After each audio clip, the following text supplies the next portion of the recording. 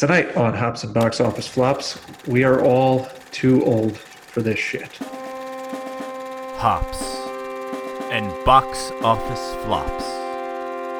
A place where we can celebrate the underdog films, the bombs, the disasters, the much maligned movies that have drowned in their infamy. So please sit back, grab a beer, and enjoy the show.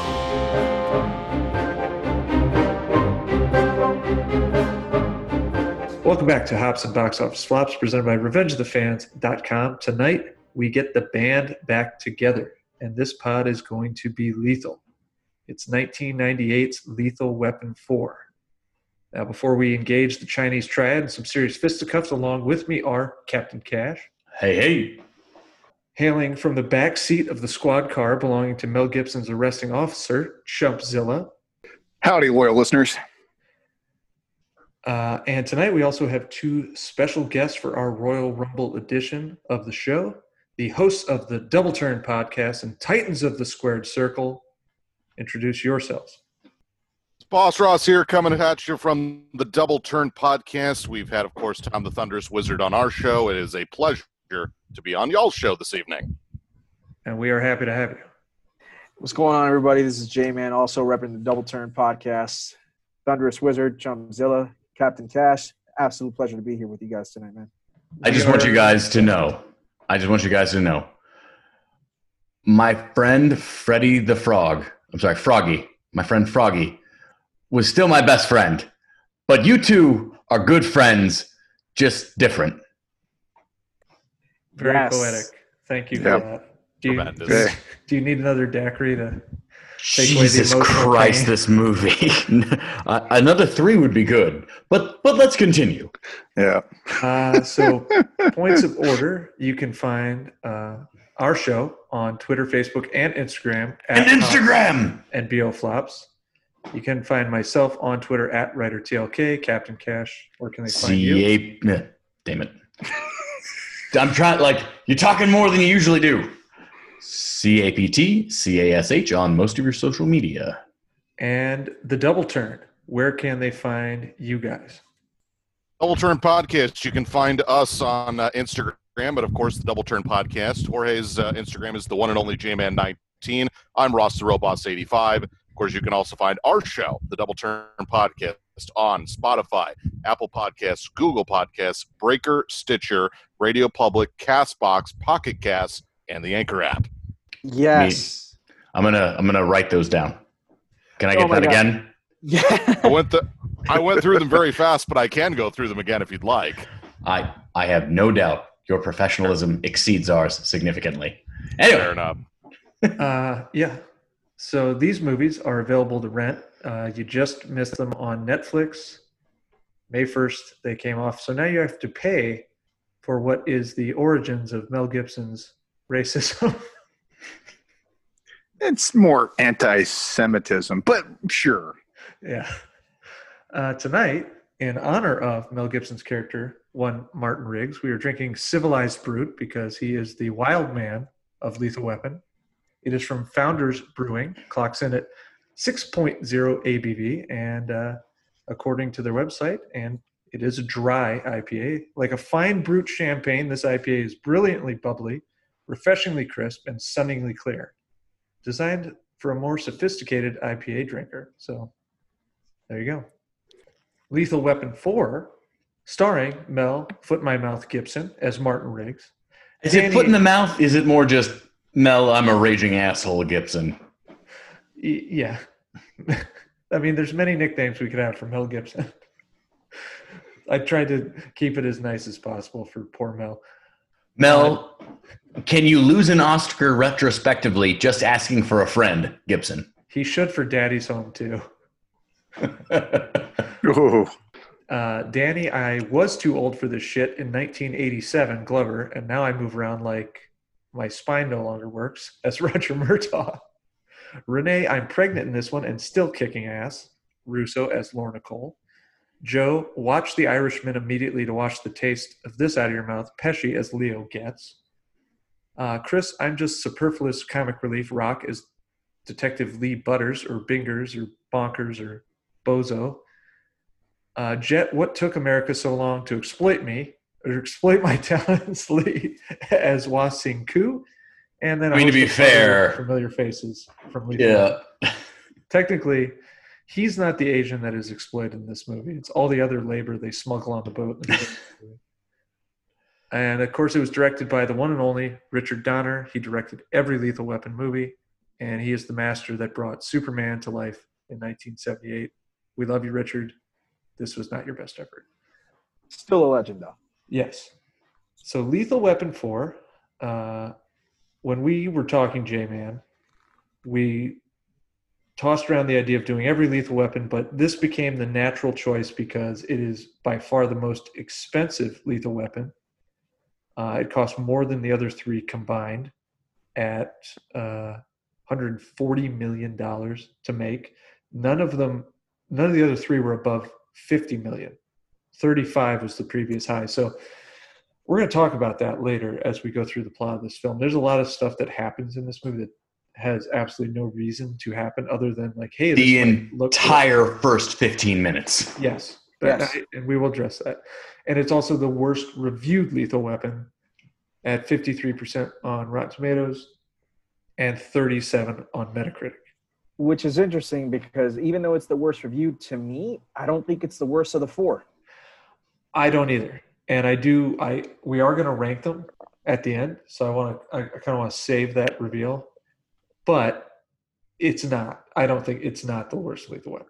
I think it's worth noting, it may not be the worst Lethal Weapon in terms of story, but then you look at the amount of money that was spent on it, and it is certainly the most wasteful. Yes, which is also shocking because they shot this thing at a record pace. Amazing. Yeah.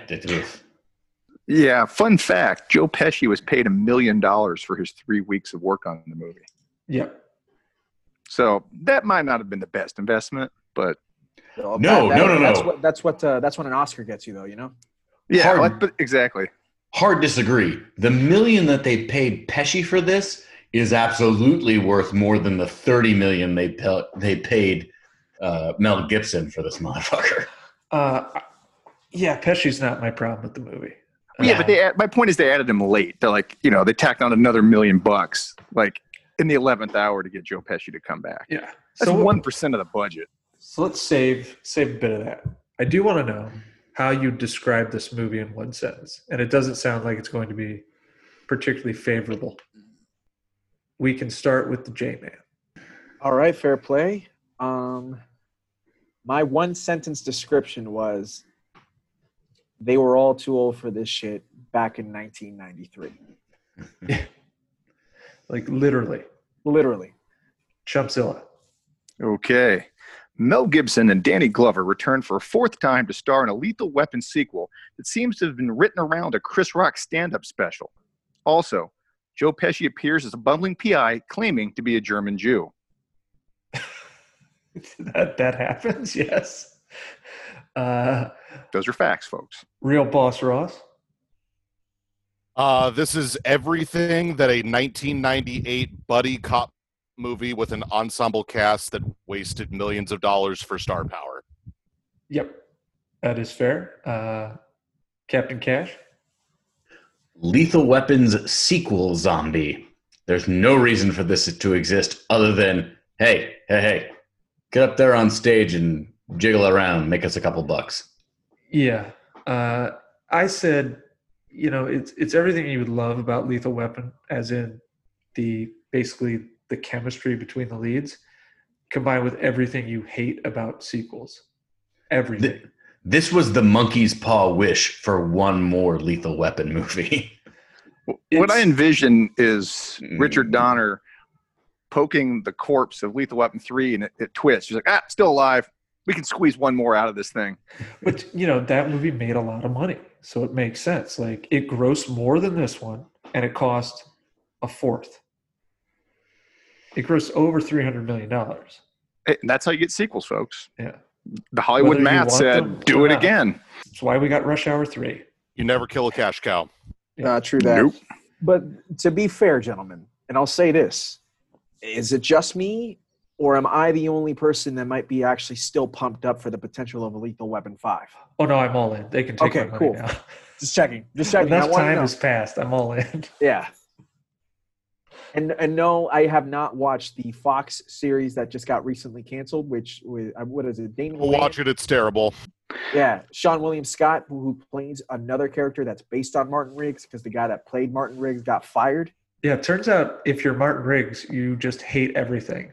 So I actually liked the first season of that show. Yeah, Stifler. I actually liked the first season of that show. It was okay. It was interesting. His name was Charlton Biggs. Martin Riggs' is long lost cousin. But the funny thing is, I was just reading an article about this. The story at the time when they fired the guy playing Riggs in that, they said he was just a total monster on set. But actually, I think the truth might be somewhere more towards the middle. It sounds like Damon Wayans kind of got rid of him. They didn't like each other. Yeah, but then they basically had recordings of him like screaming obscenities at children in a pool who were like close to the set. So he dug his own grave. I mean, if you're going to get someone to be the Mel Gibson character, I mean, that's method acting. Yeah. But I guess he was directing episodes. And he did, I guess the breaking point was there was like a stunt mishap. Some like shrapnel or debris came pretty close to Damon Wayans in the head. And he blamed him for it. And basically that was it. And after that, Wayans used his star power because he's the bigger name. That guy was unknown. And basically said, hey, so yeah, homie, don't play that. And he was like, this guy, he's got to go. He's dangerous. He's a loose cannon. It was like almost too close. You know, it was like art imitating life or life imitating art. But yeah. Anyway.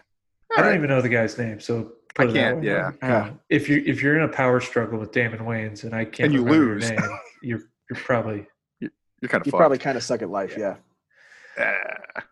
So all right, moving on. Let's get to this plot that is all over the place. It is a meandering mess of overstuffed nonsense. So here we go. We open on some Yahoo equipped with a flamethrower and semi-automatic weapon, wreaking havoc in downtown LA. Riggs and Murtaugh naturally choose not to wait for backup. I'm going to pause here because this scene is basically the greatest example of this movie not knowing what it needs to do. Can any of you, and I implore you, any of you tell me what is the purpose of this opening?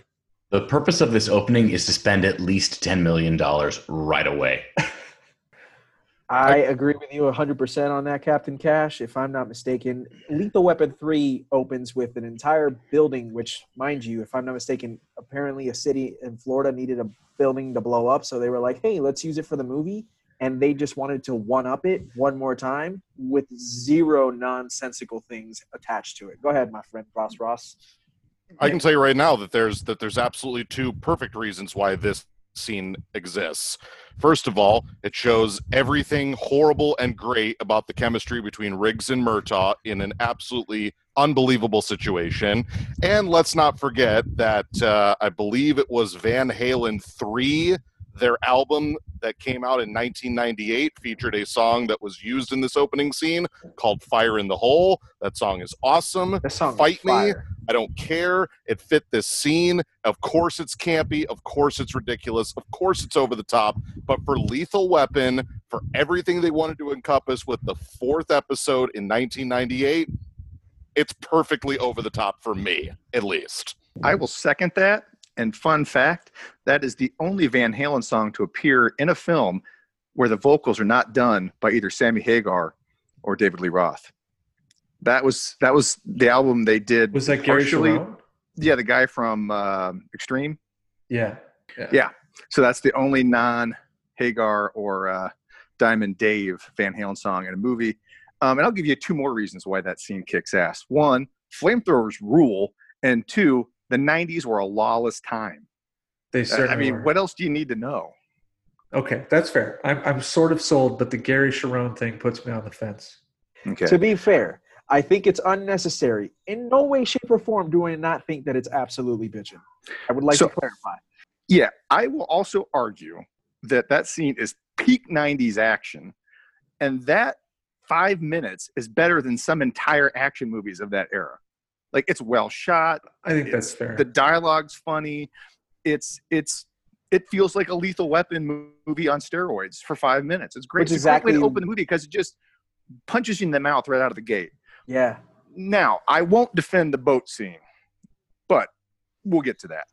I disagree that it is the Lethal Weapon series on steroids, but it is absolutely the neutered 1990s Saturday morning cartoon version of Lethal Weapon as played out in the first 15 minutes. This was the pilot episode of Riggs and Murtaugh get a buddy dog that can talk, and we produced a line of toys. So you're saying this is the Flintstones chewable vitamins version Yes. of Lethal Weapon? Yeah. Yes. I'm not sure I agree. I think it was a little more hardcore than that. You never got the chewable vitamin of Danny Glover in his underwear doing the chicken. It's really good for you. I will say one of my favorite bits in that entire scene is actually because this is, I mean, it's not really a spoiler because we're talking about this scene. In this scene, Riggs finds out that Lorna's pregnant with their kid, and then Murtaugh finds out that his daughter is pregnant and he's going to be a grandfather. And my favorite bit, besides the fact that there's so much fire, is, if I'm not mistaken, Raj looks at Riggs and he's like, "They're asking me to be a granddaddy?" And he's like, "Yep, It's the perfect simpleness of what makes Murtaugh and Riggs fantastic together. You know what I mean? It does a good job of the character piece. I'll agree with that. But it's an exposition dump. It comes out of mostly nowhere. I'm going to be a dad. Oh, you didn't know that you're about to be a dad. Oh, you didn't know you're about to be a grandfather. All the shit's blowing up around us. This movie's all about exposition dumps, though. Yeah. However, I think they tried to find a creative way to do it, so I give them credit for that. Because it seems like a very Murtaugh and Riggs way of exchanging that info. the only thing I will say that I'll agree with the J-Man on is the running gag throughout the film of Murtaugh not knowing who the father is of his daughter's child. And of course, Butters gets involved. I'm not totally defending it. I'm just saying at least it fits the running gag that goes on of the guy that's kissing his ass for the whole movie ends up being his son-in-law. True. So at least it sets that up.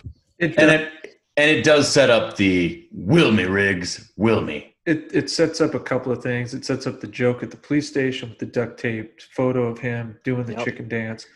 But after that scene, we immediately cut to the fishing scene, which seems to be what should have been the organic opening of the movie. Also the pilot of Gone Fishing. Yeah, exactly. So Leo, Riggs, and Murtaugh out for a leisurely fish. They catch a shark, and it just flops around on the boat inexplicably. Is it just me, or was that one of the sharks that they used in Deep Blue Sea? Like a miniaturized, like that was the test version of the Deep Blue Sea shark? No, Well, that was they a were both rubber movie shark. Yeah. This, to me, was the most unnecessary scene in the movie. Yeah, Like, they except just needed it to show sets up to up the crime entire plot. But my point is they just need to show up to the crime scene. They don't need to be in the middle of the shoot. That whole action sequence is just nonsense. They just need to show up at the crime scene. No one would ask any questions why cops would show up at a crime scene. Oh, and they discovered the shot people and the migrant laborers or whatever you want, the refugees. Like, they could have just shown up and found that. They didn't need to set it up with a boat fight. But this is $275,000 of the $1 million they gave Joe Pesci. So they had to make it. Had to get their count. money's worth. I also think that they might have shot this on the same back lot as they did the boat scene from Dante's Peak. No, this looked a I'm just little saying, bit better. Very placid. That water was just crystal clear. Not the stuff on Great the for coastline. wakeboarding. I'm talking not about wakeboarding.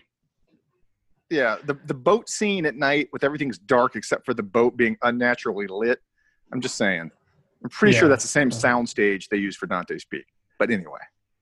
I don't know. That boat was is not into nautical terms. Yeah. Very placid. Excellent for paddleboarding. Just super great. That boat was Hold the up, J-Man. size of the lake in Dante's Peak. Yeah, hold up, J-Man. I'm a big fan of nautical terms, but only if they come from not James McAvoy. Fair enough. Pirates. If they come out of the mouth of pirates, I'm in. Okay, anybody but a Matthew Modine pirate. He doesn't count. He was a con man. The pirate was Gina Davis. So anyway, right, this sets up the central plot. A giant freighter full of Chinese refugees who are being smuggled into America. They basically purchased their freedom through the promise of indentured servitude. Gunshots go off. Riggs does Riggs stuff. And as INS is processing, Murtaugh discovers a family in a lifeboat. Right now, a lot of what follows, wholly unnecessary, which is part of the course for this movie, including a subplot about Riggs being on the take. That is my least favorite subplot of the movie. It has zero payoff. There are a few things of note. Tender moment shared between Hong, who's the head of the family, and Murtaugh about the beauty of family, and that really is the theme of this movie. And that's how it does have a nice way of wrapping up the franchise. And Jet Li makes it very clear to fellow Chinese gangster Uncle Benny that he needs two things: that family that Murtaugh has discovered and the release of 4 prisoners from a Chinese prison who are the heads of a triad. Now, I have a question. Is there anything more foreshadowed in this movie, full of foreshadowing, than the murder of Uncle Benny? Besides the fact that Butters is Murtaugh's son-in-law, you hit it right on the nail. You hit the nail right on the head. Yes. I'm going to disagree here. When I watched this movie, like on Cinemax or whatever back in the day, I did not expect Jet Li to kill Uncle Benny. You didn't expect Jet Li to kill Uncle Benny when the second thing he says to him goes, "If we were in Hong Kong, you'd be dead." Well, no, I took that as like it was a threat, like I'm playing for keeps, but not like I'm going to dispatch you later. And I was also, at the time, I was shocked when he killed, what's his name? Hong. Oh, Like no, when he knew just, that was coming. no, I was like, holy crap. Like, cause I thought that was part of his collateral, but like he was totally ruthless. Like I was shocked how dark that got. Jet Li is the highlight of this movie. Yeah, well, they made him very 100%. menacing. They definitely made him very menacing, but yeah, I wasn't expecting that. That was pretty hardcore. But here, so I got a quick follow-up question. You mentioned the heartwarming conversation between Murtaugh and Hong. What was more heartwarming for you, that conversation or the Froggy speech between Riggs and Leo? The Leo thing is more important to the series as a whole, so it's probably that. But I do like the moment with Hong. I like everything with that. He's basically risking his career for this family. He's taking a stand late in his career, and he's got everything to lose. There are good moments in the film, but you got to give it to Leo because Leo's mostly a punching bag throughout the series. I found that to be very poignant. Just back to Jet Li really quick, because I actually found this interesting because I knew it was around that time frame. Was this wasn't his real coming out party, because Black Mask was 1996, right? It was his first American movie. Yeah, Okay, this movie is what got so- him the role in Romeo Must Die. Okay, so I only mention that because I'm a big fan of Black Mask, and so even though that's not an quote American film, I do remember that Lethal Weapon 4, Jet Li being in this movie was a big deal for his star power coming over and being a star stateside. But I just remembered that time frame, and I was like, was Black Mask right before this? And it turns out it was 96, whereas this was 98. So this is pretty much prime introducing the United States audience to how badass Jet Li really could be in this type of role that he would reprise for essentially the rest of his career. And it was only a couple of years before this that they started importing Jackie Chan movies. Yeah. And then, of course, he did Rush Hour. Fun fact. They considered both Chris Tucker and Jackie Chan for Lethal Weapon 4. I did see that. But Jackie Chan backed out because he was going to take the role. But he backed out because he refuses to play a villain. Yep. And then, of course, they go on to do Rush Hour, which came out the same year. It was better for his brand to not play this character at this particular time because Jackie Chan became like everyone's favorite martial arts uncle for like the next 20 years. No, and I think that's just part of his deal. That's his brand. He's like, no, I don't play the bad guy. He's Mr. Nice Guy, and he's in a movie called Mr. Nice Guy. Yeah. Is this a similar deal to LL Cool J having in his contract he can't ever die in a movie? Boy, don't put him in a movie with The Rock and Jason Statham, then. Listen, if he died, who would the ladies then love? Well, I'm just saying, because wasn't the excuse that he didn't want to die on camera so his kids wouldn't see him die in a movie? I'm just saying that that's kind of an exquisite request for actors. And by the way, Chan not playing a bad guy totally makes sense because he was awesome in pretty much everything he touched during that era. I'm just saying, for those type of movies, Jackie Chan was great. In the same way I want to see Tom Hanks play a bad guy, I would also like to see Jackie Chan play a bad guy. Oh, no. You don't want to see the movie where Tom Hanks is the bad guy, where he's essentially evil Steve Jobs. It is abysmal. Oh, wait, no, I didn't see that. We're gonna pretend that didn't happen. Wait, The Burbs? It's called The Circle. It's terrible. So Just now, kidding. if I'm not mistaken, not to get off track here for a second. Steve Jobs. Sorry. Steve Jobs. Oh my god. Now, if Evil. I'm not mistaken, Jackie Chan, the only time he ever played a villain in his career, wasn't he like one of the bad guys in Enter the Dragon with Bruce Lee back in the 70s? Yeah. He kind was of a an jobber. extra, though. I know he was an extra, so that's technically the Yeah, only to steal a time he ever wrestling played term, he was kind of a jobber back then. Yeah. Gotcha. He was Chuck the, Norris was also in some of those early. He was in Yes, he Return of the was. Dragon. Yeah. Yes, he was. Yeah. His So- different name in China. Carlos. Yeah. Carlos. He rips Like- off his chest hair. Like Charlie Sheen is Carlos Estevez, right? Yeah. True. Yeah, he is, Yeah. right? Yeah. But to answer your question, Chumzilla, what is the more touching scene out of Lethal Weapon 4 between Han and Murtaugh sharing that scene and Leo? I think that they're all very special in their own ways, to be honest with you, because again, we've seen the evolution of Roger throughout the 4 movies, and I can't believe I'm about to go ahead and talk about character development in one of the greatest action series of all time. But bear with me for a second. You've always seen Roger be this guy of he's a family man, but then if need be, he's down to get dirty. And you saw him in Lethal Weapon 2 with, well, black. Well, yeah, black. When he wants to go ahead and apartheid in South Africa, and then in Lethal Weapon 3, he has that emotional scene where he kills his son's friend on accident because the guy was shooting at him, and then you see him kind of overcome that, and then you see him in Lethal Weapon 4 finally have enough and say, my ancestors were mistreated for years and years and years. It's about time that I went ahead and did something about it myself. Besides being the law, I want to also help where I can. And seeing him have that really great relationship with Hong, excuse me. Here I am talking about Han Solo, Hong, excuse me. And they say, bread instead of toast. It's a very cool scene. And he gives him his watch. And then later on, it's foreshadowed. He's like, hey, man, I'm over here. I found my watch. And that breaks your heart because you're like, oh, damn, they killed Han. But then you've got Leo. And, after Lethal Weapon 2 came out in 89, so 9 years worth of Leo getting his ass handed to him by Martin Riggs and Roger Murtaugh and just basically getting absolutely destroyed.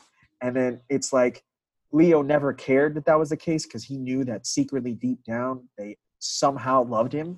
Like, I get all emotional, dog. I'm done. I'm on mute. Yeah. Well, no, I'll say this. I think the arc you have with Riggs and that closure that gives him, and also the significance for Leo's character, to me, there's a bigger payoff. Oh, yeah, because we don't know Hong all that well. We do get the Murtaugh angle like you laid out. I mean, I agree. There's definitely an arc there for him as a family man. Well, yeah, and I love But that. yeah, I love that I'm giving bit the at nod the to Froggy. Fair enough. And I'll agree with you because I love towards the end of the movie when Lorna's about to give birth. Or excuse me, this is afterwards.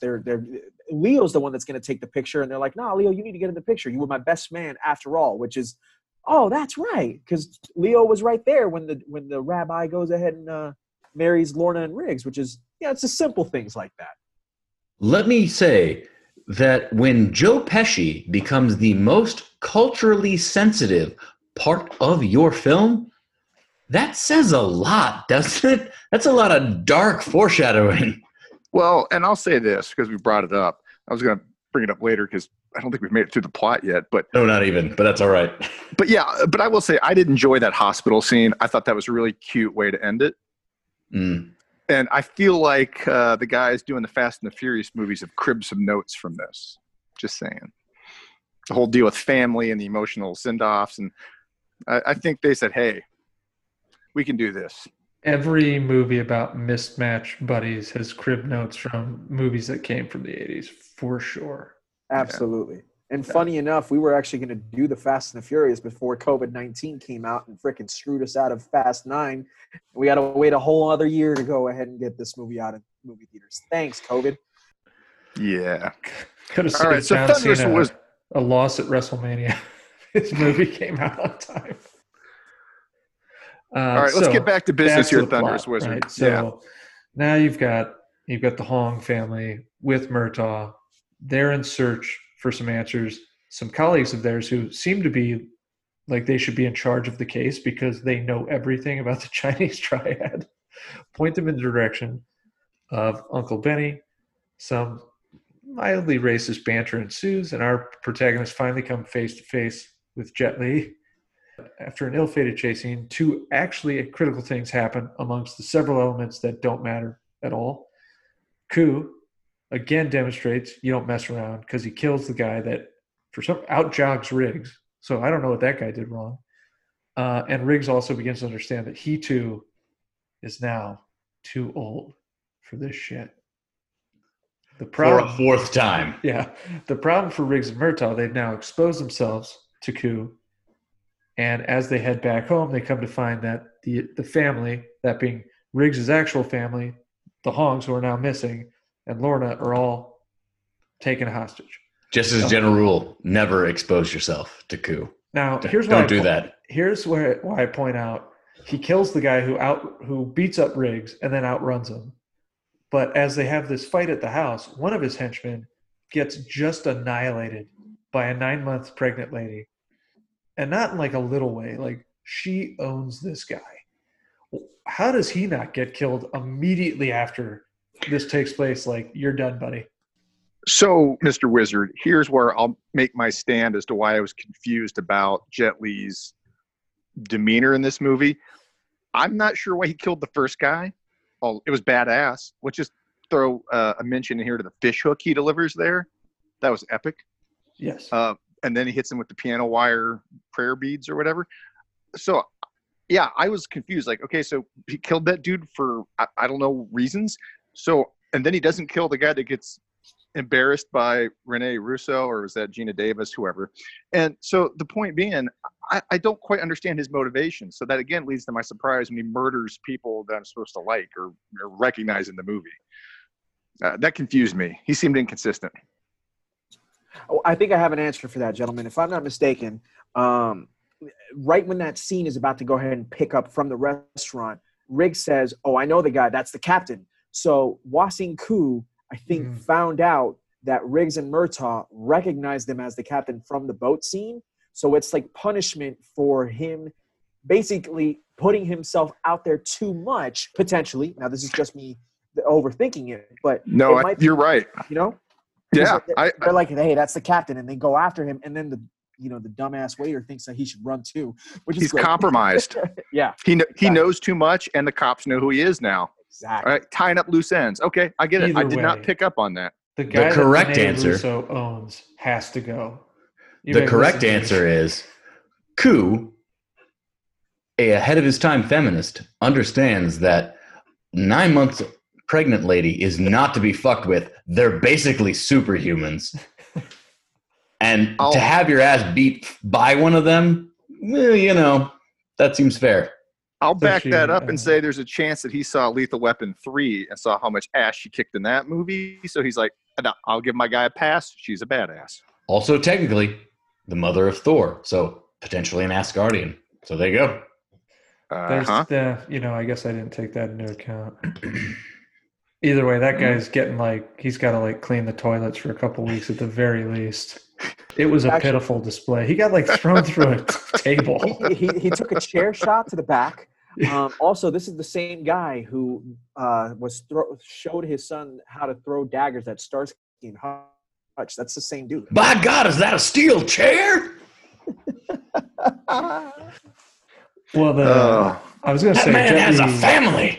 Jet Li must have God. killed the one guy because he was a Chang Sing. It was a Chinese standoff. Yeah. Big trouble. So another fun fact from Chumpzilla. In that scene, obviously Jet Li takes out Gina Davis. And he was actually terrified. I'm sorry, Julia Roberts. She was actually terrified of filming that scene because how fast his kicks were. Like at one point, she refused to open the kitchen door, and they had to like coax her into. It's okay. He's not going to actually kick you. He's got that kind of control, because she was just that afraid of his skills. Well, there's a couple of. We'll just kind of go through things that, are interesting facts about the movie. That way, when we finish the plot and the questions, we'll just get into our trivia challenge. But he was literally so fast, the film wasn't catching everything he was doing. Yes. So they're like, you have to slow down.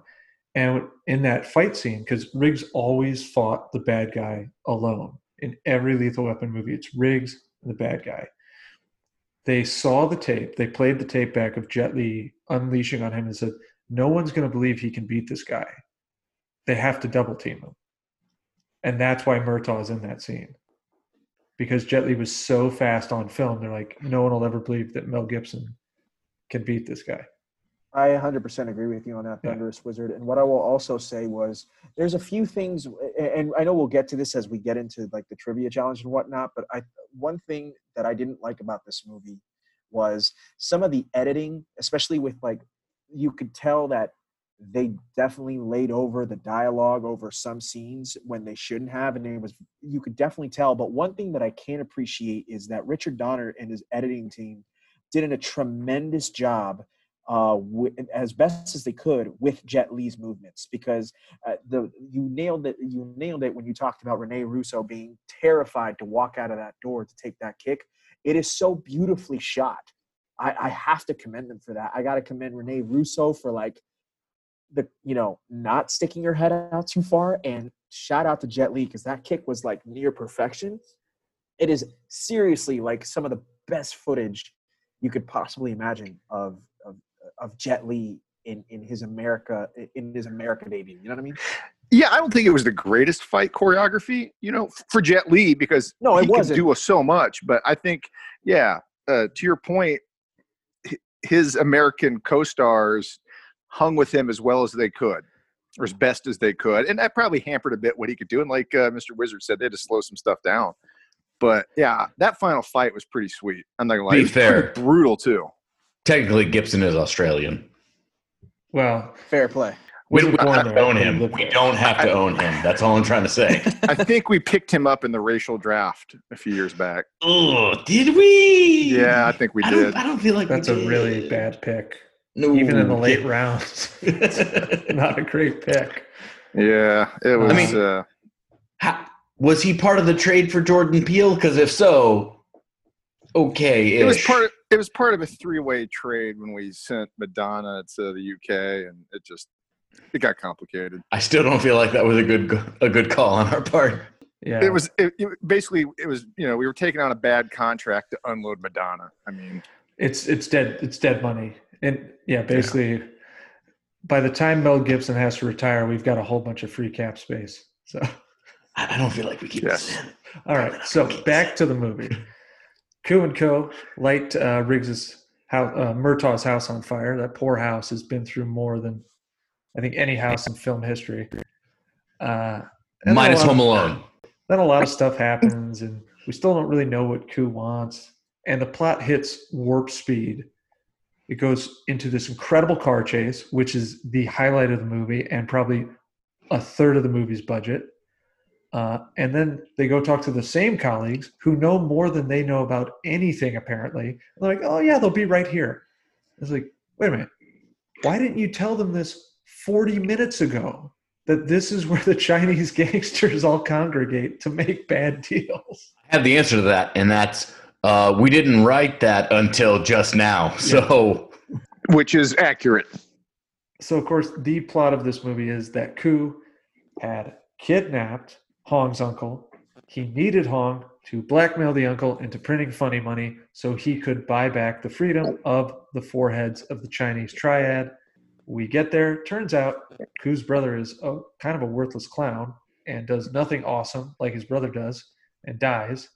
And bing, bang, boom, fisticuffs. Jet Li beats the shit out of people. He gets stabbed with a piece of iron. Movie ends. Or does it? Because then there's another 25 minutes of other things that happen.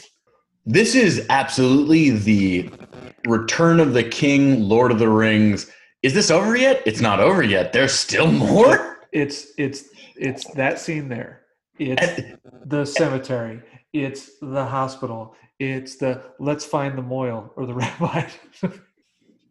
And I mean, definitely. I mean, a lot of moils are rabbis, but I still enjoy the whole like, wait, how do the Muggles do it thing? Like, I got a kick out of that. The Goyim.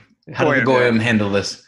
Yeah, but like, at least with Lord of the Rings, it's telling one single story, whereas here, like, I watched this at home. I'm like, okay.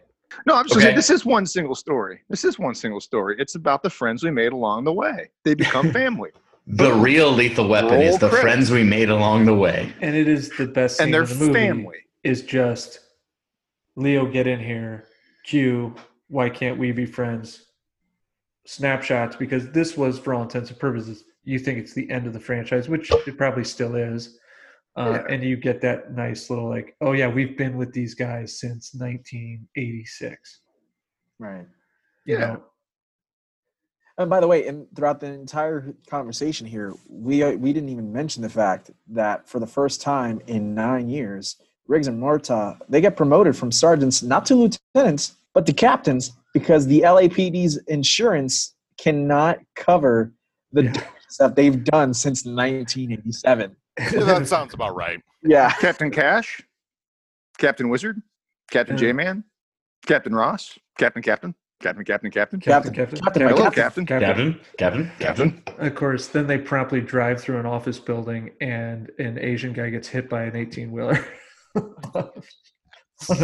And by the way, there's conveniently two black Mercedes, one heading eastbound, one heading westbound. And they go east because China's east, even though China's actually west from Los Angeles.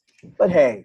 That's just another bit of this movie's great sensibility. Yeah, some hardcore 90s sensibilities here. There's a lot of questionable material. But hold on, I've got a question. I'm no math whiz, but why are there 4 guys running a triad? I know, I was going to say that. I feel like there's 4, but it's a triad. I mean, I'm not sure what the real logistics there of Chinese gangs and all that, but I just feel like by default it should be like a rule of 3. Yeah.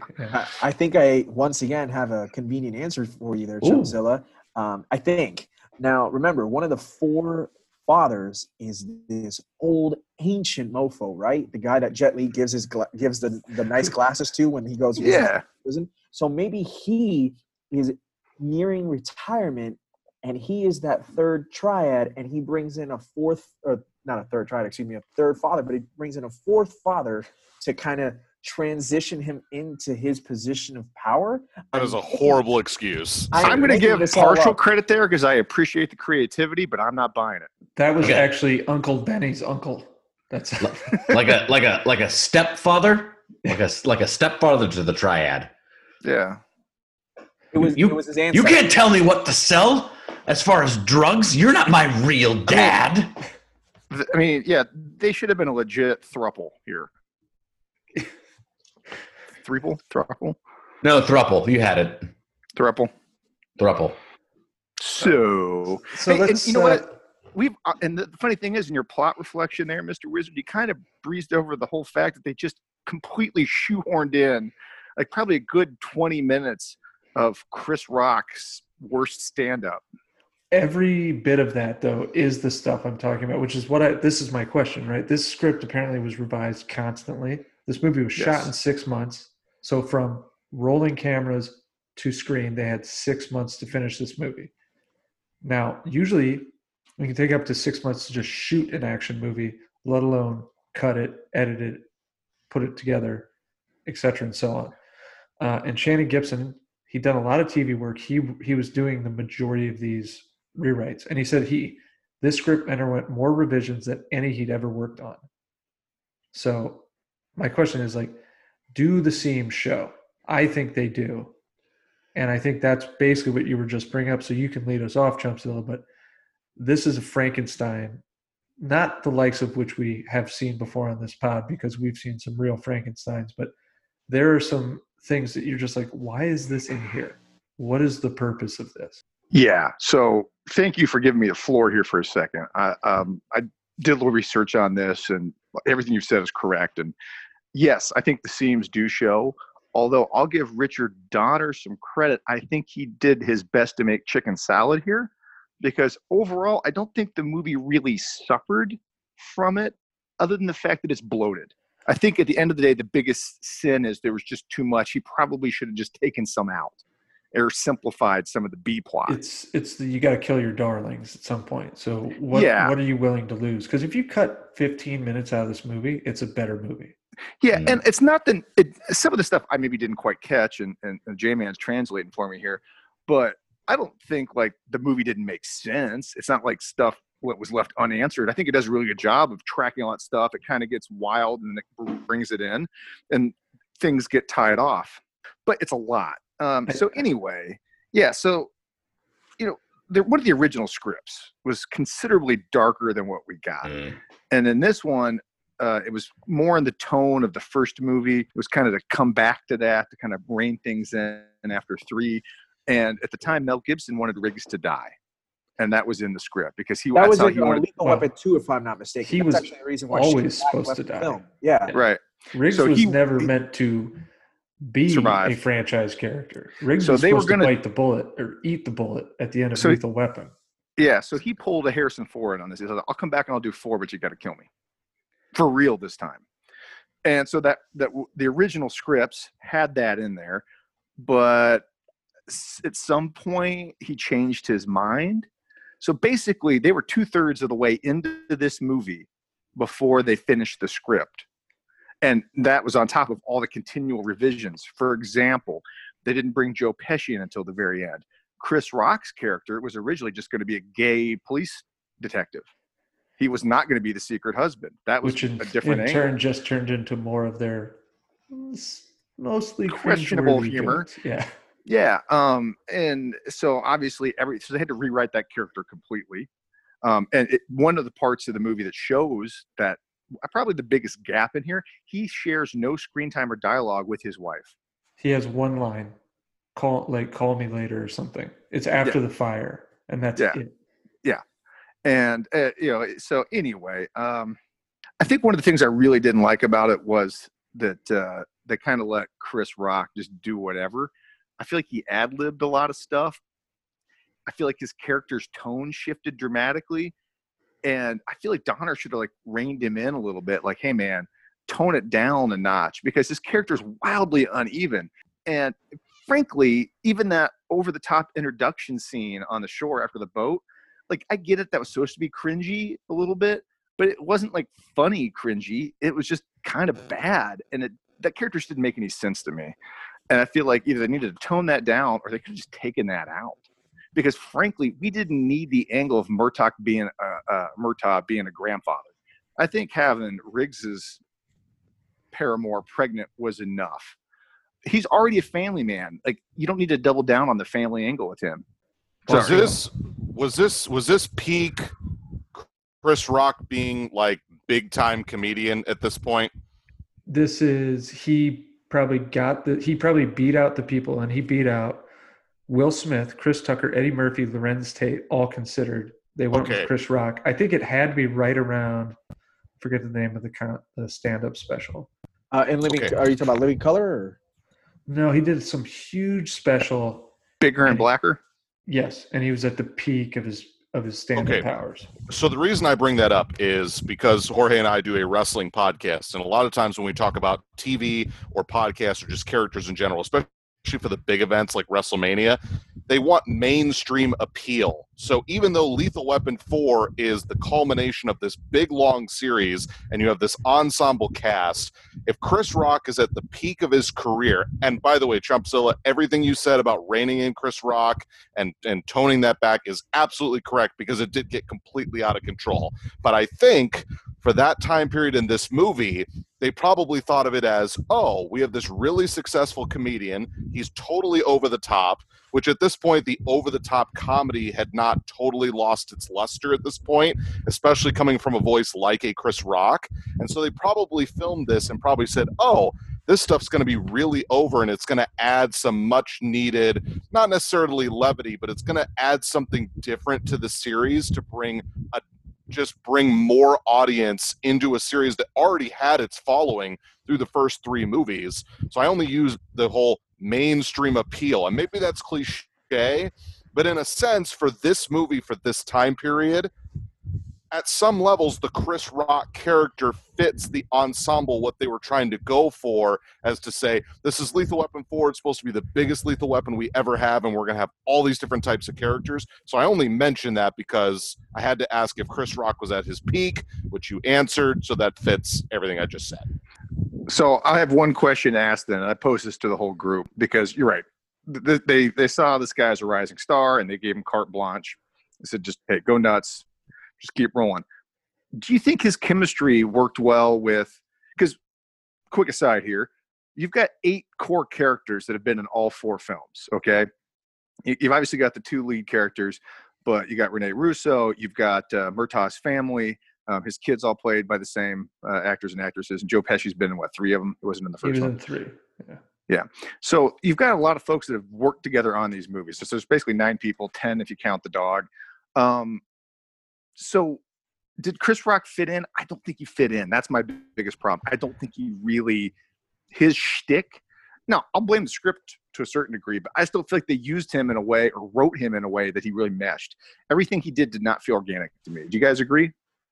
I disagree. I thought to me personally, he wasn't meant to fit in to begin with. That was his whole character, because if you remember the scene when, I can't believe it, I'm actually trying to be, methodical about this, but bear with me for a second, right? Remember in the scene when Cap he promotes Riggs and Murtaugh, right? What is he talking about? He's talking about the police force at the time, because this is 1998. They're almost at the millennium, right? He's talking about, like, we're dinosaurs, we're old. You got guys with bachelor's degrees and guns and things of that nature. And that's what Butters is supposed to be the embodiment of, right? So he, as a character, is this young dude who's like 25 years younger than Riggs is, and like 35 years younger than Murtaugh is. He was never supposed to be fitting in to begin with, first off. Second of all, you throw in the fact that ever since Lethal Weapon and Lethal Weapon 2, really, Murtaugh has been super protective of Lorraine, right? He's been super protective of her. Remember in Lethal Weapon 2, she's in that commercial about condoms, and then the whole station makes fun of him for it, because he's super like, oh my God, this is a horrible, and then of course, he thinks that Lorraine's gonna suck in the movie that she's playing in Lethal Weapon 3. So to me, and this also kind of answers your question from earlier, whether or not we needed to see Murtaugh be a granddaddy. I think that it made sense, because you've been seeing him be so overprotective of his quote unquote non-thing that's called youth, and it's just showing, just really digging it in, that Murtaugh has really been too old for this shit from the very, very beginning. But I like that, and I can really appreciate it. And basically, to correlate everything I'm trying to say, Butters is not meant to fit in. But I will say, chemistry-wise, I don't think that he's the chemistry that he's got the best with is probably with Joe Pesci. Yes, thoroughly agree that the scene when he's in the back of the car and they have that, who do I look like? The freaking Crips accountant? It's fantastic. And then the scene when they're talking about Afghanistan, they're talking about he didn't talk to anybody in Afghanistan for 3 hours. I don't talk to my daddy for 3 hours. It's great. And it goes back to Joe Pesci to Leo Getz. They screw you with everything. And it makes all the sense in the world to me. His scenes with Pesci are very funny.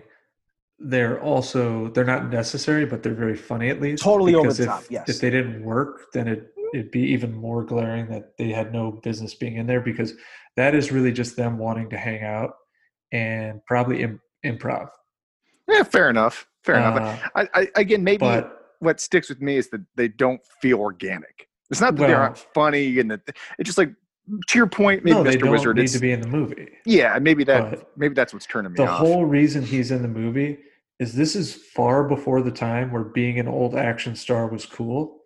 And Danny Glover was always considered old because that's how they build the characters, being old, even though he still looks like he's in great shape in this movie. But Mel Gibson was getting old.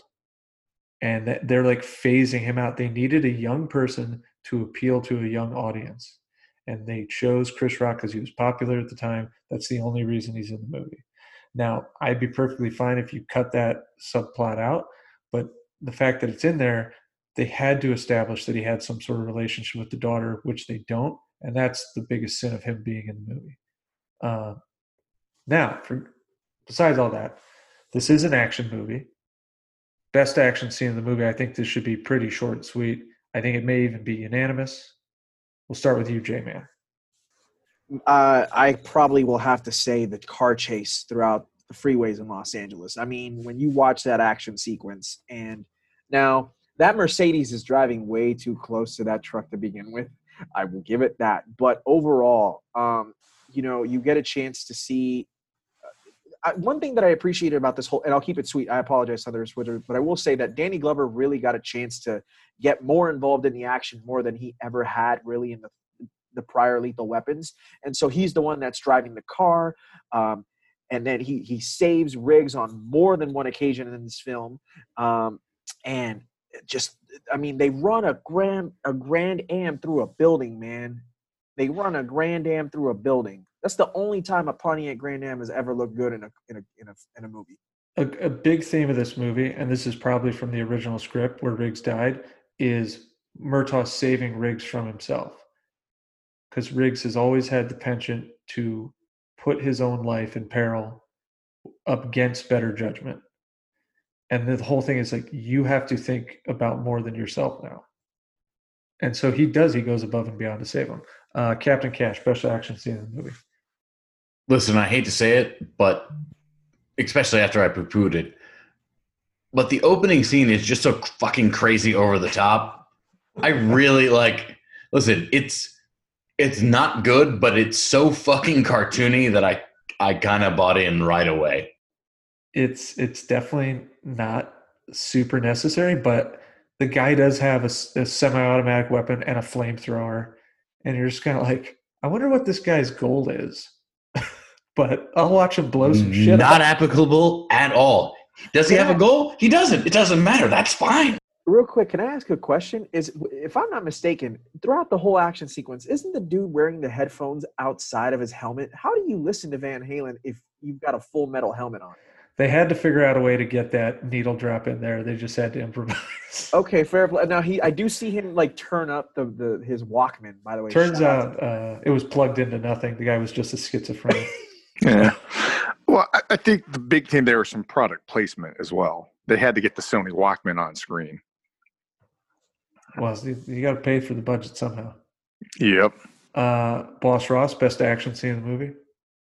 Definitely the car chase scene on the freeway. I will sum it up very quickly, and that is when you talk about late 90s action movies like this, you want short, punchy dialogue, you want very quick action, along with slowed down action like the fight within the truck scene that then quickly devolves back into him being on the table, which then he then finds a way to jump back into the car, which then continues the car chase scene. And then, of course, they go through the building. It's everything you want out of anything cheesy when it comes to action, but it works because, of course, you have these two characters that are established. They have this great chemistry. Again, the short, punchy dialogue, which is prevalent through this entire movie, especially shows up in these quick little action scenes. And you can say with the editing and stuff like that in some places was a little rough, but at the same time, for again this time period, and that's the theme that I've really been on, is this is total perfect 90s action, over the top ridiculousness, and it's great. There's a little part in that scene when Riggs is driving on the freeway. He's like, damn, I'd give my right arm for a siren right now. And you just hear Murtaugh say, ah! And yeah, he starts making siren noises. Chumpzilla. I'm going to second Captain Cash's vote here. That insane opening scene, for one reason only. It is ridiculous. It doesn't make a lot of sense. And I love the fact that they never explain what the human tank was trying to accomplish, because it doesn't matter. It literally didn't need to be explained. He just needed to be stopped. And it was just a great way to open the movie. It goes from 0 to 100 right off the bat. And my only knock on the car chase scene is that and maybe it's suffering because of what I've seen afterwards. I've seen better car chase movies on the freeway, so for whatever reason that one just doesn't hold up as well for me. I just enjoy the campy, visceral nature of that opening scene, and it's great because it's 5 minutes. It's just 5 minutes. It's got that short, punchy dialogue, and it's just really satisfying. Like, I enjoyed it. It was fun. And don't forget, like, the Rocketeer, after he gets shot, he goes like flying into the gas station. Very cartoony, I agree, but awesome. And it's peak 90s. It's also peak 90s. I think it's the car chase. The car chase is top-notch, practical action. It's incredible. The Jet Li stuff is fun and it's good, but it's clear Donner was not used to directing that sort of stuff. And if you watch any sort of Asian martial arts cinema, you've seen Jet Li do things that are 100 times cooler. So let me ask the panel this, and especially the double turn guys, because you're combat sports and theatrical combat sports to a certain degree. Do you think that Donner, of course, I think the answer is going to be yes, but I think he probably dropped the ball not bringing somebody from the Hong Kong scene in to help use Jet Li. I feel like they didn't get all they could have got out of him. They didn't have time. Yeah, maybe that was the problem. I don't think you can. You just got to work on the fly. He was probably literally taking dailies and editing them and putting them together. So, yeah. Chumpzilla, are you saying like somebody in the cast should have been able to play off of him, or they should have brought somebody over to help direct the fight choreography? Yes, the latter there, a fight choreographer more familiar with the Hong Kong style of martial arts movies. It's not that Donner doesn't. With you. Yeah, Donner knows his way around action, but there's a different cadence and the dance of those kinds of hand-to-hand combat scenes. They did okay, and like I said, I give the Mel Gibson and Danny Glover credit because they hung pretty well with him. That fight scene in the end was brutal. It was kind of believable. I still think in the real world, those guys don't stand a chance. The two of them, it doesn't matter. A dozen of them, it wouldn't have mattered. They do it effectively enough because Mel Gibson's character is such a brawler, an awkward, all over the place brawler. But the best part of it to me is when he finally pulls him in, he just starts headbutting him in the face. Yeah. And you're yes. And they're a little bigger. They shot at this. They have bigger frames. They are bigger. Danny Glover is huge. He's enormous. There's definitely a huge height. He's a big guy. Danny Glover and Mel Gibson, and it's very noticeable throughout the first three movies. And then when you add in a guy with the frame of Jet Li, it was very cool to go ahead and see Danny Glover's size be used to somewhat of an advantage in these fight scenes, especially in the house when he's brawling with the baddies. He's using the big lamp and he's trying to choke out one of the dudes, and then in the final fight sequence with Jet Li, he's using full on his fist, he's clubbing him up and blasting Jet Li in the back of the neck and things of that nature, and using the headbutts. I give credit for to answer your question, Chumpzilla. I think that they did the best they could, but I will say this: I can't really use that. Richard Donner should have probably known a little bit better, because if you go back to Lethal Weapon 1, right, and what's Riggs' character always been about? He's actually been more of a karate kind of guy from the very beginning, especially when he has that fight sequence with, is it Dr. Joshua that's the bad guy in Lethal Weapon? Gary Busey. Yeah, Gary Busey. Joshua is his name in the movie. And Gary Busey is always Gary Busey in whatever film he's in. Fair play. It's far before Gary Busey was riding the white tiger. I will say this: Gary Busey was not Gary Busey in the Buddy Holly story. He was excellent in that. It was all downhill from there. He's incredible in Lethal Weapon. He's awesome in Lethal Weapon. I will give him that. But as himself. Richard Donner should have probably known a little bit better how to use Jet Li. But again, I think that the timing of how long that they had to film this movie probably hurt. But I will say that Jet Li did his very, very best to freaking knock it out of the park with his fight scenes. It was simply astonishing. He did some very cool stuff, especially pulling the guns apart, snapping the gun out of the person's hand with his legs. But that goes to the script issues. This was not originally Chinese gangsters. It went through a multitude of different, we'll do Russians. Oh, we'll do this. Oh, we'll do this. And they finally settled on, we'll do the Chinese triad. So poor planning and poor design, winds up strapping people for time. So before we close out this first segment, I want to really quickly have us all rank the Lethal Weapon movies. You can just give them in a quick order, and whoever would like to begin, go ahead. I vote the Rastafarian. Okay, Boss Ross. All right. So I will. I'll take the lead on this. Am I going worst to best or best to worst? You can go worst to best. Worst to best. I'm going to say definitively Lethal Weapon 4 is the worst. I actually think Lethal Weapon 3 barely edges it out on a couple of different levels, but just because of a lot of the things that we've talked about in this episode, to me, Lethal Weapon 4 is the worst. I will say 3 barely edges it out and makes it at the third spot. And then it's a really tough toss-up between 1 and 2. I will simply say, just because it holds such a special place in my heart of diplomatic immunity has been revoked, that, along with a bunch of other things that happen in that movie, 2 is my favorite, which means 1 ends up being in the second spot, and number 2, with all the Krugerrand and all the nonsense and the plastic on the floor, and it's just all perfect Lethal Weapon nonsense. So again, as a recap, I go 4, 3, 1, and 2, 2 being the best. Okay. Hey, just real quick. I want to know, who's in charge of this pod? You guys. Well, that's just been revoked. Son of a bitch, you stole my plan! Listen, I can't do that better than Boss Ross. So, yep, nope, that was it. That was the correct answer. Well done, Okay. sir. J-Man? For the longest time, I thought 4 was the worst one. But after having a very good conversation with the Thunderous Wizard over the past couple of days and having rewatched the 4 movies last month when they were all on Netflix, you can be more right when you say that the villain from 3 was absolute hot and garbage. So I will, unfortunately, take my pride and take my ball and go home and say Lethal Weapon 3 is the worst one, followed by Lethal Weapon 4. Because to me, what makes it better is the fact that Jet Li is a fantastic villain in this movie, even though he has like 3 lines.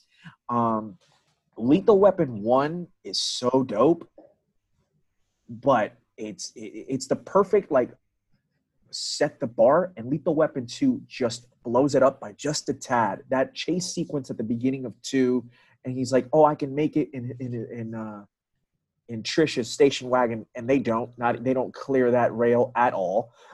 He's like, "Yeah, you were right. We didn't make it through."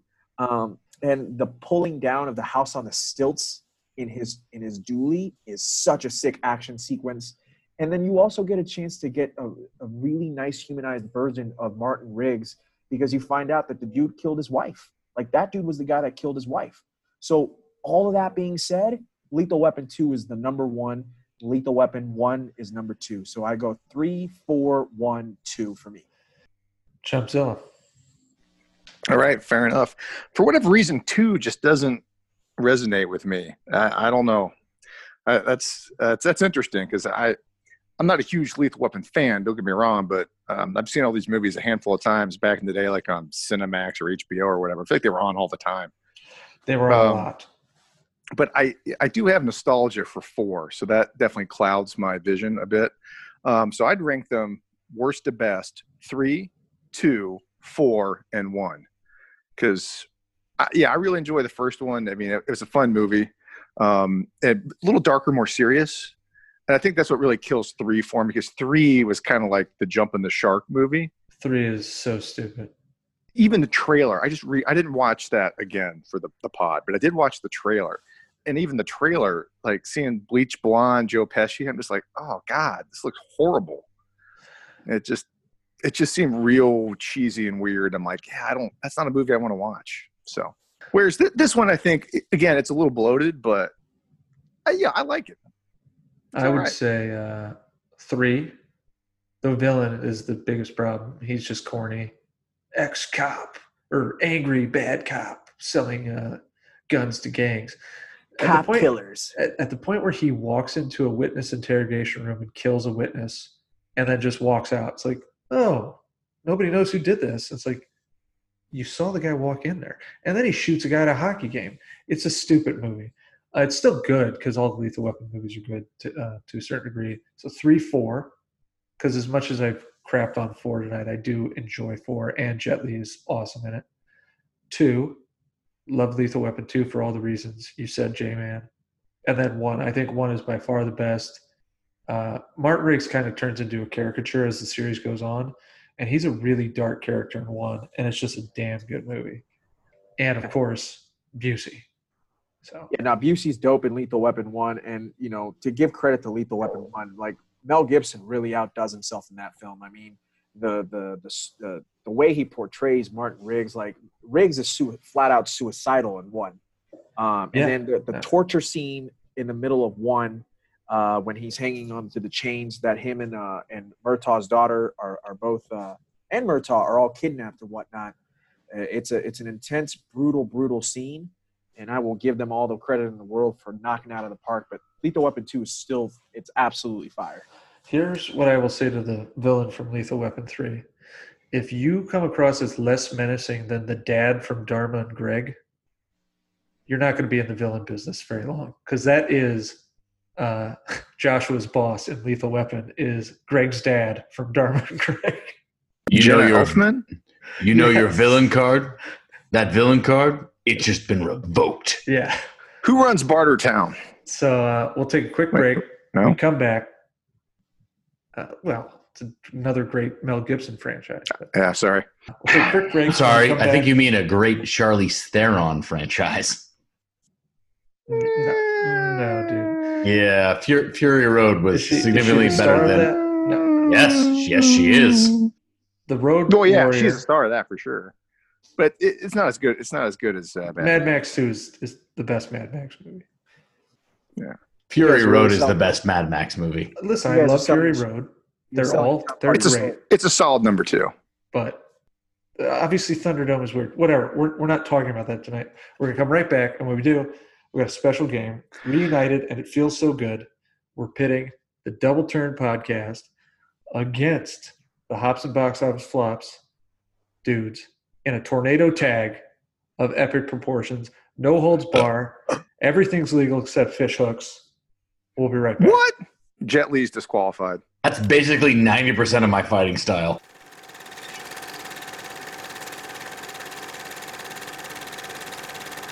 Hello, welcome back to Hops and Box Office Flops, to our special Royal Rumble episode with the Double Turn podcast. Before we begin our Tornado Tag Trivia Challenge, I'm going to let them reintroduce themselves and tell you where you can find their show. So I kind of bogarted it last time. So Jorge, if you want to take the lead, you can. Otherwise, I'll just do it again if you want. I don't care. It's all good, brother. I've learned from the best. Let's try this. What's going on, Getting everybody? pen and paper. Let's make this happen. I know, right? This is the J-Man from the Double Turn podcast. We are a wrestling show out of Phoenix, and myself and my co-host, Boss Ross. You can find us at the Double Turn podcast on Instagram, the one and only J-Man 19, Ross the Real Boss 85 on Instagram. He's also on Twitter at help me out with the Boss Ross TDT. Oh my God, what a fail! Boss Ross TDT is my Twitter Yes, handle. Yes. on Twitter. And you can find our podcast basically everywhere. You know, the main hitters: Apple Podcasts, Spotify, Google Podcasts. We're there. The Anchor app as well. And it is an absolute pleasure to be here with you guys tonight, gentlemen. It's been a true treat. All right, so Hops and Box Office Flops, Google it, but it's Apple Podcasts, Google Play. It's now on TuneIn. It's now on Acast. It's on Spotify, Stitcher, a whole bunch of other places. But you're familiar if you are tuning in now. So, And as always, streaming from your mom's basement. Yep. Hey, and I just want to say, too, that the pleasure is all ours. We really enjoyed the fact you guys joined us. Thanks for being here. It's been Man. fun. Thank you guys, man. Us and So- the Thunderous Wizard, he's been on our show on a few different occasions. I apologize, but it's true. We were super happy to have you guys on because you have been so gracious as to allow me to talk about wrestling and even talk about Roddy Piper fighting Goldust in the back alley of a Hollywood studio makeshift, which is always fun. Yeah, and not to mention, you're going to be on with us again next month. We're talking Brett versus Owen. Looking forward to that. That should Brett be versus awesome. little Bret heart can on do heart action. one of my Yeah, favorite something like wrestlers, that. and probably one of the best storylines they ever did. But we'll get to that on your show. So this is Reunited, and it feels so good. Much of the cast of this movie has gone on to have pretty distinguished careers. They have also shared the screen together in other films outside of the Lethal Weapon series. So the task here is to identify the movie and which of the Lethal Weapon co-stars appeared in it together. So you'll get 1 point for each. You get 1 point for naming the movie. You get 1 point if you're able to name the actors that were in it. Okay, it'll just what be is 2. the format of the hints?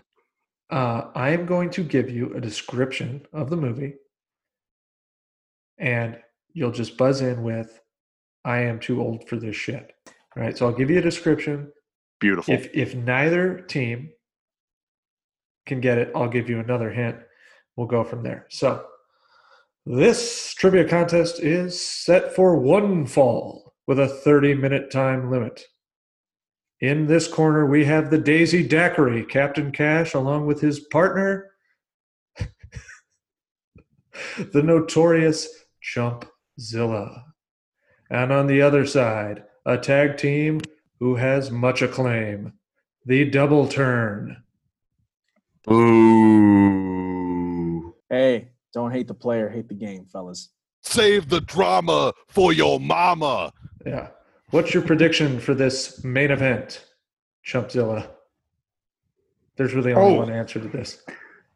Let me tell you right now, you guys got 30 minutes in the ring with us, and it's going to be nothing but pain. You're going nowhere, and here comes the pain train. Woo-woo! And my wife's going to kill me. Okay, first of all, before I say anything, I would like to appreciate the very tremendous Howard Finkel interpretation that you just did there, Thunderous Wizard. That was my ode to the R.I.P. Fink. to the Fink. R.I.P. to the Fink. Rest in peace, Fink. And then Chumpzilla, on behalf of the Rastafarian Boss Ross and myself, you should know your role and shut your mouth. I will take you down Know Your Role Boulevard. I will lay the smack it down, and I will stick my size 13 New Balance straight up your candy ass if you smell what TDT is cooking. Hey, don't forget, if we're taking them down Know Your Role Boulevard, we got to take them down Jabroni Drive so they can pick up their carcasses for the authorities to find them. Fair play, and I will check you into the SmackDown Hotel, dagnabbit. There I it is. know is we got you for 3 minutes. 3 minutes of playtime. Oh, You clearly don't know who you're dealing with here. I'm a styling, profiling, limousine riding, Learjet flying, wheeling dealing son of a gun. Woo! I don't know. My how wife's far really we going to can kill me. take I don't know how far we can take this, but I will say this. We are cerebral assassins. We are the game. You don't know how to play it. It's my time. It's my time. Boy, I'm enjoying this. As the special guest referee, I did not know this would become so great. We should probably just play this game, actually. All right. Number Yeah. one. Moving on. After their characters were romantically entangled in Lethal Weapon 3, they would again share the screen as a married couple in this taut thriller about a missing child. I'm too old for I'm this too old shit. for this shit. J-Man. Ransom, and it was Mel Gibson and Rene Russo. That's 2 points to the Double Turn podcast. But Woof. Hops and Box Office Flops, you kicked out at a long 2 count. You're still alive. Number 2. These 2 co-stars would again share the screen in a wacky comedy about a relaxing vacation gone awry. I'm too old for this shit. Captain Cash. Gone Fishing and Danny Glover and Joe Pesci. That is correct. Means fish, Pesci. You actually mentioned that earlier in the pod, I think. I sometimes when I'm drinking it comes back. Yeah. The recall That's is good right foreshadowing. there. Which leads me to Brad. believe he's seen Gone Fishing on more than one occasion, which is completely on brand for him. Yeah. I have questions. No, it's fair. It's fine. It's fine. Now, That's cool. we're at 2-2. Number 3. These adversaries would meet again with their roles reversed in this star-studded, muscle-fueled movie. I'm too old for this shit. J-Man. Jet Li and Mel Gibson in the third Expendables. That is 4-2. Double Turn podcast. Should have had that. Boss Ross, I got you, my brother. I You're got still you. alive, but if they get this next one, you're in big Okay, trouble. we're in trouble. Okay. Number 4. Their first appearance together kickstarted a franchise. The second collapsed one. Both were set in LA, and in both, one actor came out on the bad end of the business. The second time in grisly, cut-in-half fashion. If you require a hint, I can provide one. Please. I think I know the answer. Wait, this it's I'm too old for this shit. This is Predator 2, and it's Gary Correct. Busey and Danny Glover. Correct. It is. You beautiful son of a bitch. Boy, we The are cream rises to the top. Fair We're, play, uh, Chumzilla.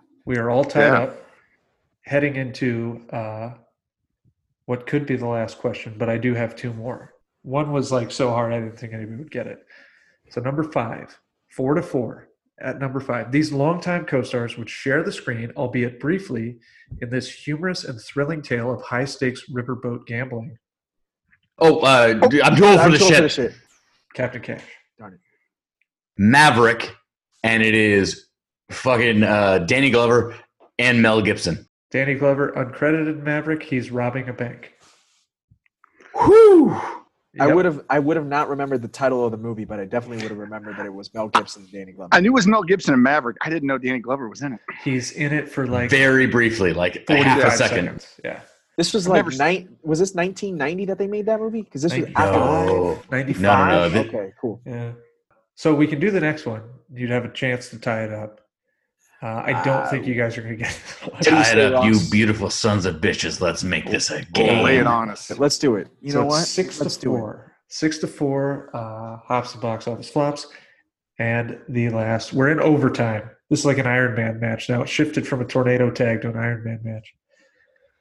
These 2 co-stars would reunite after several years in this remake of an awkward British ensemble comedy.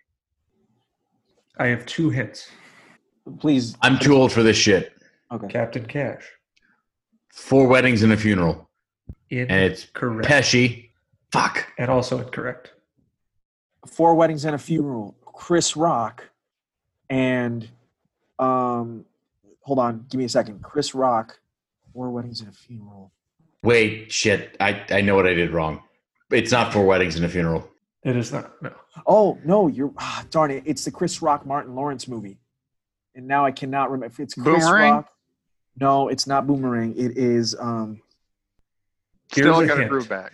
Peter Dinklage stars in both and plays the same role as the dead person's short lover that the family never knew about.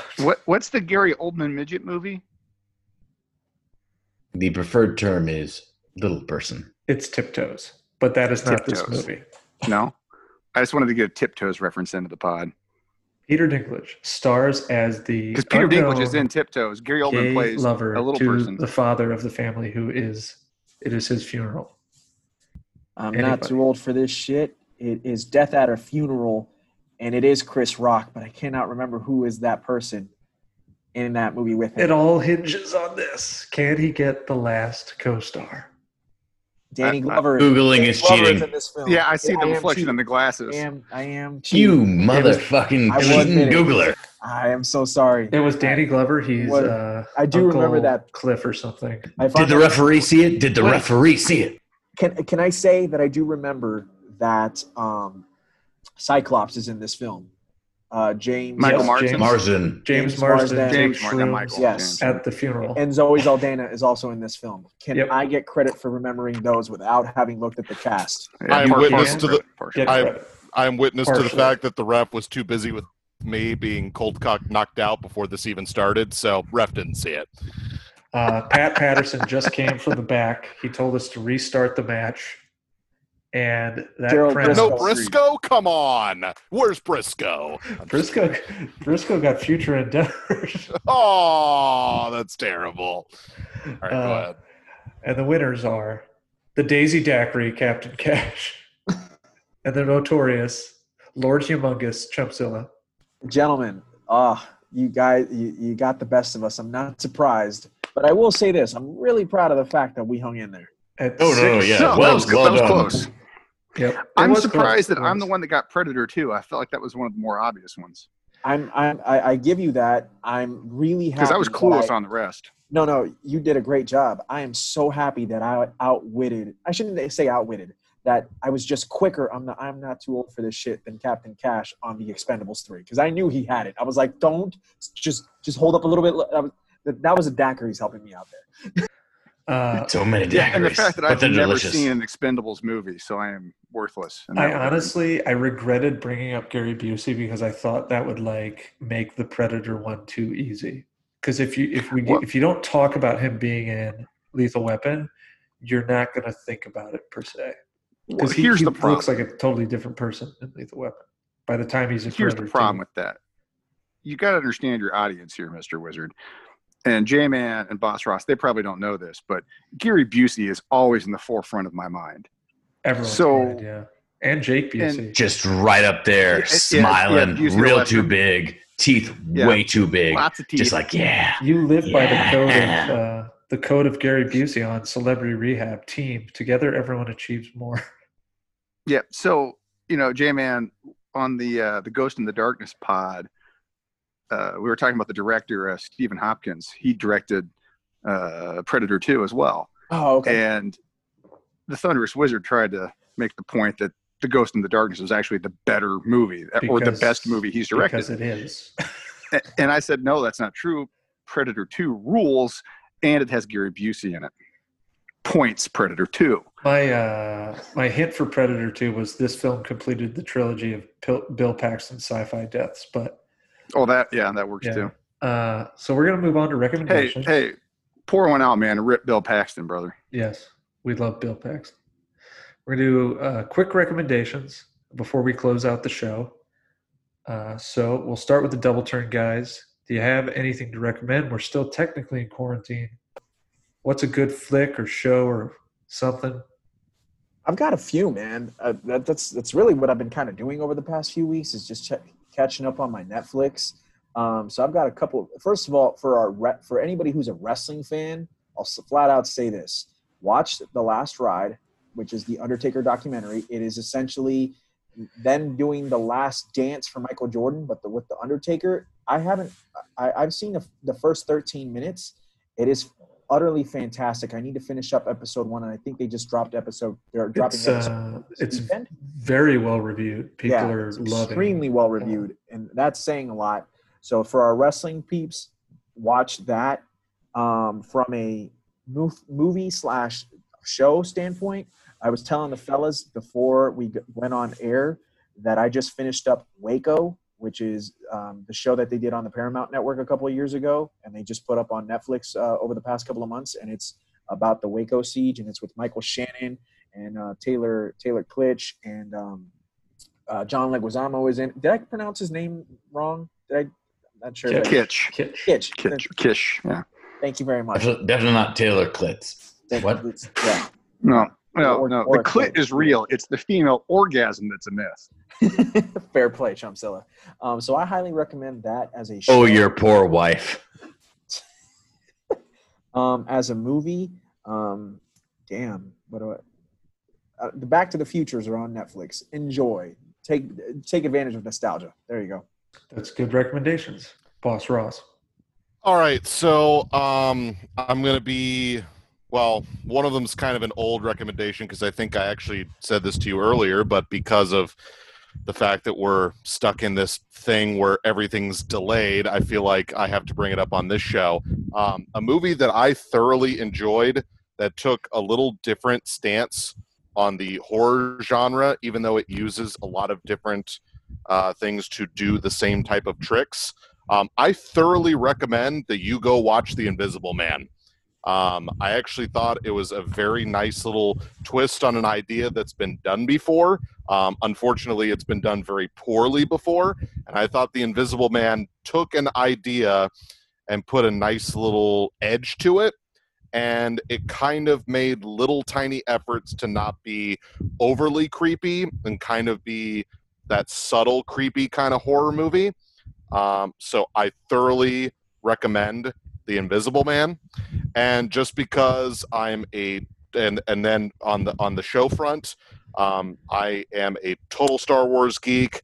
I loved Clone Wars Season 7. If you have not watched it, please do watch it. It caps off a series where they did the Lost missions back in like 2014. Nobody thought they were going to bring it back. Then they decided to bring it back. Everybody was excited about it, but they had done a bunch of other series like Rebels and a bunch of other stuff that had been done really well. But since they were bringing Clone Wars back, everybody kind of put it up at a high standard, and I thought they did a very good job of it. Perhaps I'm being too apologetic of it. Some people might be very critically against it, but for me, as a show, if you are a Star Wars fan, if you are a Clone Wars fan, if you like that type of stuff, I highly recommend it. It really brings in the Ahsoka Tano character. It also completes the Darth Maul character during that time period. It also shows, because it is right before the events of when Anakin turns into Darth Vader, so it shows the Darth Vader transformation. I thought it did a really good job. I highly recommend it. And I'll also do a wrestling thing because, of course, we're a wrestling show. Any of the Dark Side of the Rings, watch any and all of them. They are all good. As much as the ESPN 30 for 30s got a really good rep for showing the documentary side of some of the topics they did, I think Dark Side of the Ring takes a very nice little view of, big time things and maybe things that aren't as covered as well in the wrestling business. So basically, if it is attached to Dark Side of the Ring, go watch it. I believe it's on Vice. It's on Vice TV, and they also, like a couple days later, they will drop it onto their YouTube channel. Vice TV is a hard channel to get on cable, so if you don't have cable, just wait like 2 or 3 days. They drop it on the Vice YouTube channel. It is absolutely 100% worth it. Their first episode of the season was Chris Benoit, or the second part of their Chris Benoit documentary, which was extremely well done. And then I believe they've done Jimmy Snuka. They've done a couple of other things. Dino Bravo. Yes. And then Murder Dino Bravo. Yep. Owen by Hart's the way, coming up too. And by the way, I really must emphasize this. Even if you are not a wrestling fan, and I say that because a lot of times people say, oh, wrestling, I'm not really into it. I'm not going to be able to get into it or understand what's going on. I really do think Dark Side of the Ring does a good job in encompassing people who may not be as into it. They can still enjoy the content and still get enthralled and kind of get sucked into the content that brings it out. Go ahead. Yeah. So, hey, real quick aside here, double turn guys.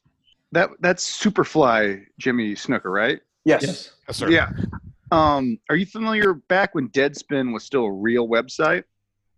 Yes. They had a writer that used to do like the wrestling stories.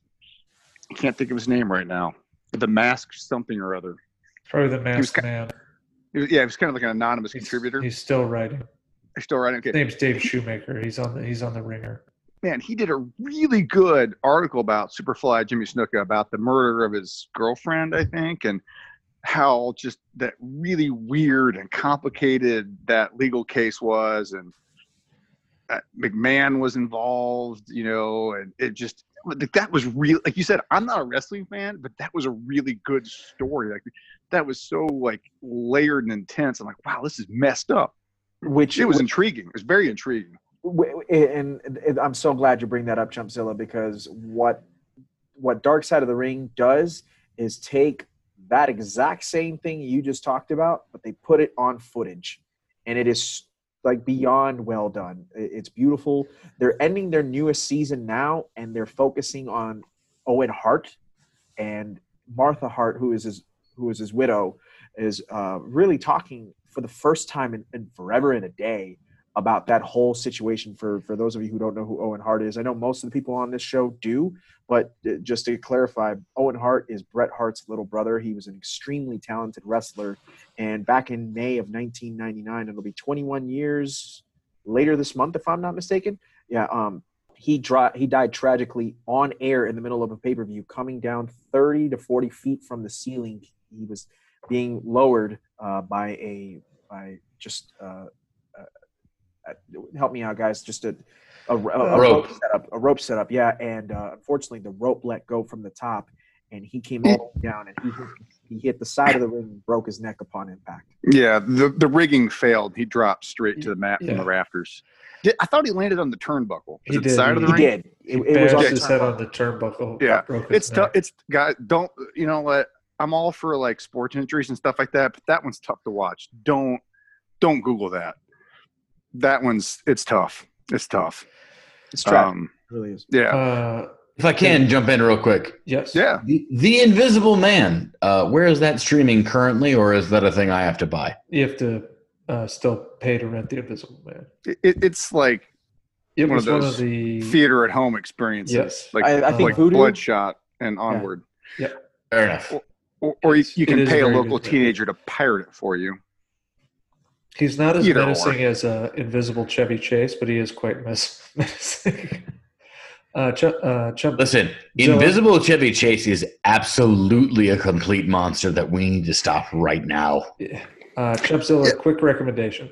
Yeah, quick one. So, hey, I'll just cop out here and say you guys should definitely revisit, because we're all in lockdown here. Got time indoors. Revisit my favorite Danny Glover movie, and that would be The Royal Tenenbaums.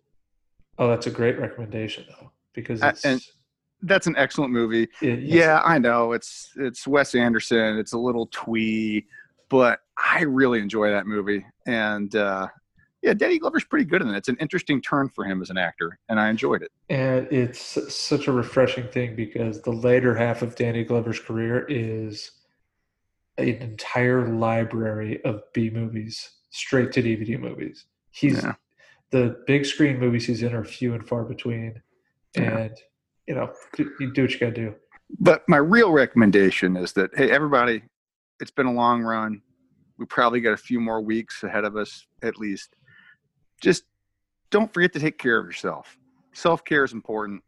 I'll steal a little bit of the heartfelt pleas from Captain Cash here and say, it's okay not to be okay. Take a break, relax, get outside, get some air, get some sun, maybe keep yourself distance from folks, but hey, it's gonna be okay, I think. So my recommendations are going to be things I think I've recommended already. Oh, But- come on, you Again? fucking bozo! Would you recommend Are something you new? gonna recommend Ozark again, there, Captain Cash? Are you gonna I've never recommend? recommended Ozark once. Oh, You're gonna- I'm sorry. No, It was- The whatever it Expanse, was. Are you gonna recommend Last frozen Kingdom, daiquiris? First Kingdom. They're frothy. They're frothy and light and delicious. Just recommend day drinking and not giving a fuck. And we Hey, can- dickheads. Daiquiris! Are you gonna shut the fuck up so I can recommend a thing? coffee. If Coffee, it's coffee, the same coffee. thing, Java, can I just Joe? use old audio? Yeah, just cut it in from the last pod. The things I'm gonna recommend are Disney's DuckTales, the most recent run, are really weirdly amazing. If you haven't seen DuckTales, it's been around since 2017. It's a lot of fun. And the other one is going to be the Harley Quinn cartoon, which is available on DC Universe, or if you're feeling like flying the black flag, you can probably find that almost anywhere online.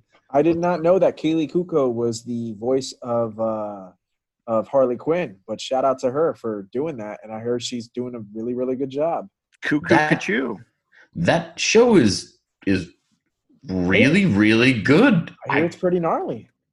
People love that show. Yeah. I very strongly recommend, check that show out.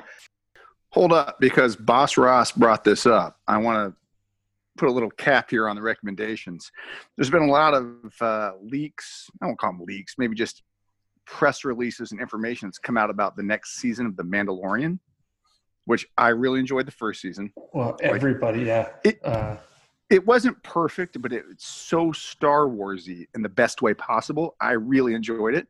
It was the most okayest TV show I've ever seen. It was the best thing that Disney's done with Star Wars yet, aside from Rogue One. Yeah, fair. Yeah, it's The better last than 20 minutes of Rogue One, I'll give you. It's a better than Rogue One episode hater. 7, 8, Oh, 9. no. hands down. Okay, hold on. Rogue One's the one where Darth Vader absolutely kicks ass at the end of the movie, right? Yes, Yeah, the last yeah. half hour of Rogue One is absolutely fire. The rest That was of that movie so with badass. Jin Erso and all that crap sucks. No. Oh boy, we might have to have you guys back on for Yeah. for for a We're rousing. gonna have you back breakdown. on for 20 minutes. 20 minutes of playtime. So, but anyway, That's all I have got from a wrestling perspective. it was pretty good though. Sam Raimi Spider-Man gags. That's All right, it. That's let not him Sam wrap Raimi, this that's shit up Macho so I Man. can recommend this thing. Yeah, A but new hold on. recommendation. I just want to say, like, Not a- did you not a guys old catch one. Boba Fett's spur jingle in that episode where he collects the other bounty hunter?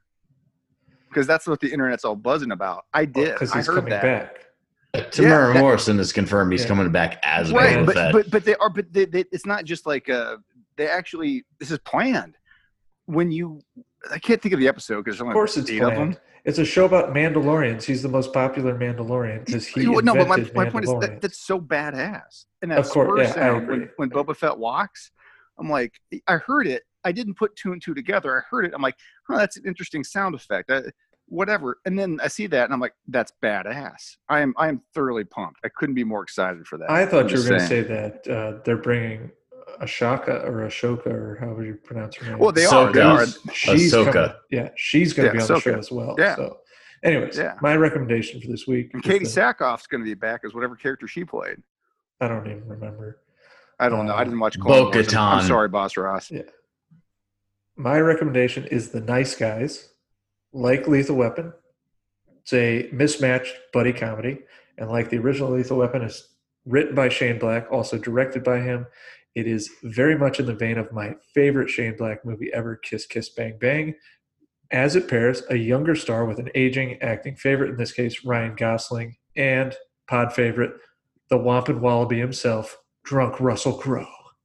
And it is a All fantastic fought movie. anyone, any place, anywhere. It is Russell hilarious. Fighting Oh, around the world. It is great. So before we close out, Queensberry rules. What we're doing in the coming weeks, I'm going to let the Double Turn tell you where they can find their you can find their show one last time, because it is a fantastic wrestling podcast, and I cannot wait to talk Brett and Owen. Brett is my guy. It's funny. I went ahead and posted something on the Instagram page saying that he is not in my top 5 Canadian wrestlers ever. He's like 6, but not 5. That being said, you can find myself at the one and only JMan19 on Instagram, and you can also find us at the Double Turn Podcast on Instagram. Ross, go ahead and tell them where they can find you, my friend. All right, I will go slower to make sure that people can write this down, even though I do try to go fast just to make sure I remember it all. So it is Spotify, Apple Podcasts, Google Podcasts, Breaker, Stitcher, CastBox, Pocket Casts, Radio Public, and the Anchor app. Good And job. Vine. Though to be fair, I am both very drunk and very dumb. Fair. I I still went slow for anybody like you. So there I'm we not go. going to argue. I will either say of those highly points. inebriated, but definitely much smarter than myself. So we got some fun stuff coming up. It is bordering on the summer, and it is Summer Rage with Nicolas Cage. We're going to start off with Face Off with a returning Mayor McCheese, because he Sweet. begged me to talk about John Travolta and Nicolas Cage swapping faces and apparently body types. And then we are going to do a couple other Nicolas Cage movies to be announced. Thank you to the Double Turn guys for coming on. This was a real pleasure. It was a lot of fun. We will do it again. Apparently, I have to defend the honor of Rogue One, which I never thought I would have to do. But I am more than willing to die on that hill amongst all the other people in the movie who die. Took the And- joke I was trying to make. Son of a bitch. Yeah. So thank you for joining us. We will see you next time. Face Off. I'm going to take his face off. I could eat a peach. I could eat a peach for God, hours. no, don't end on that.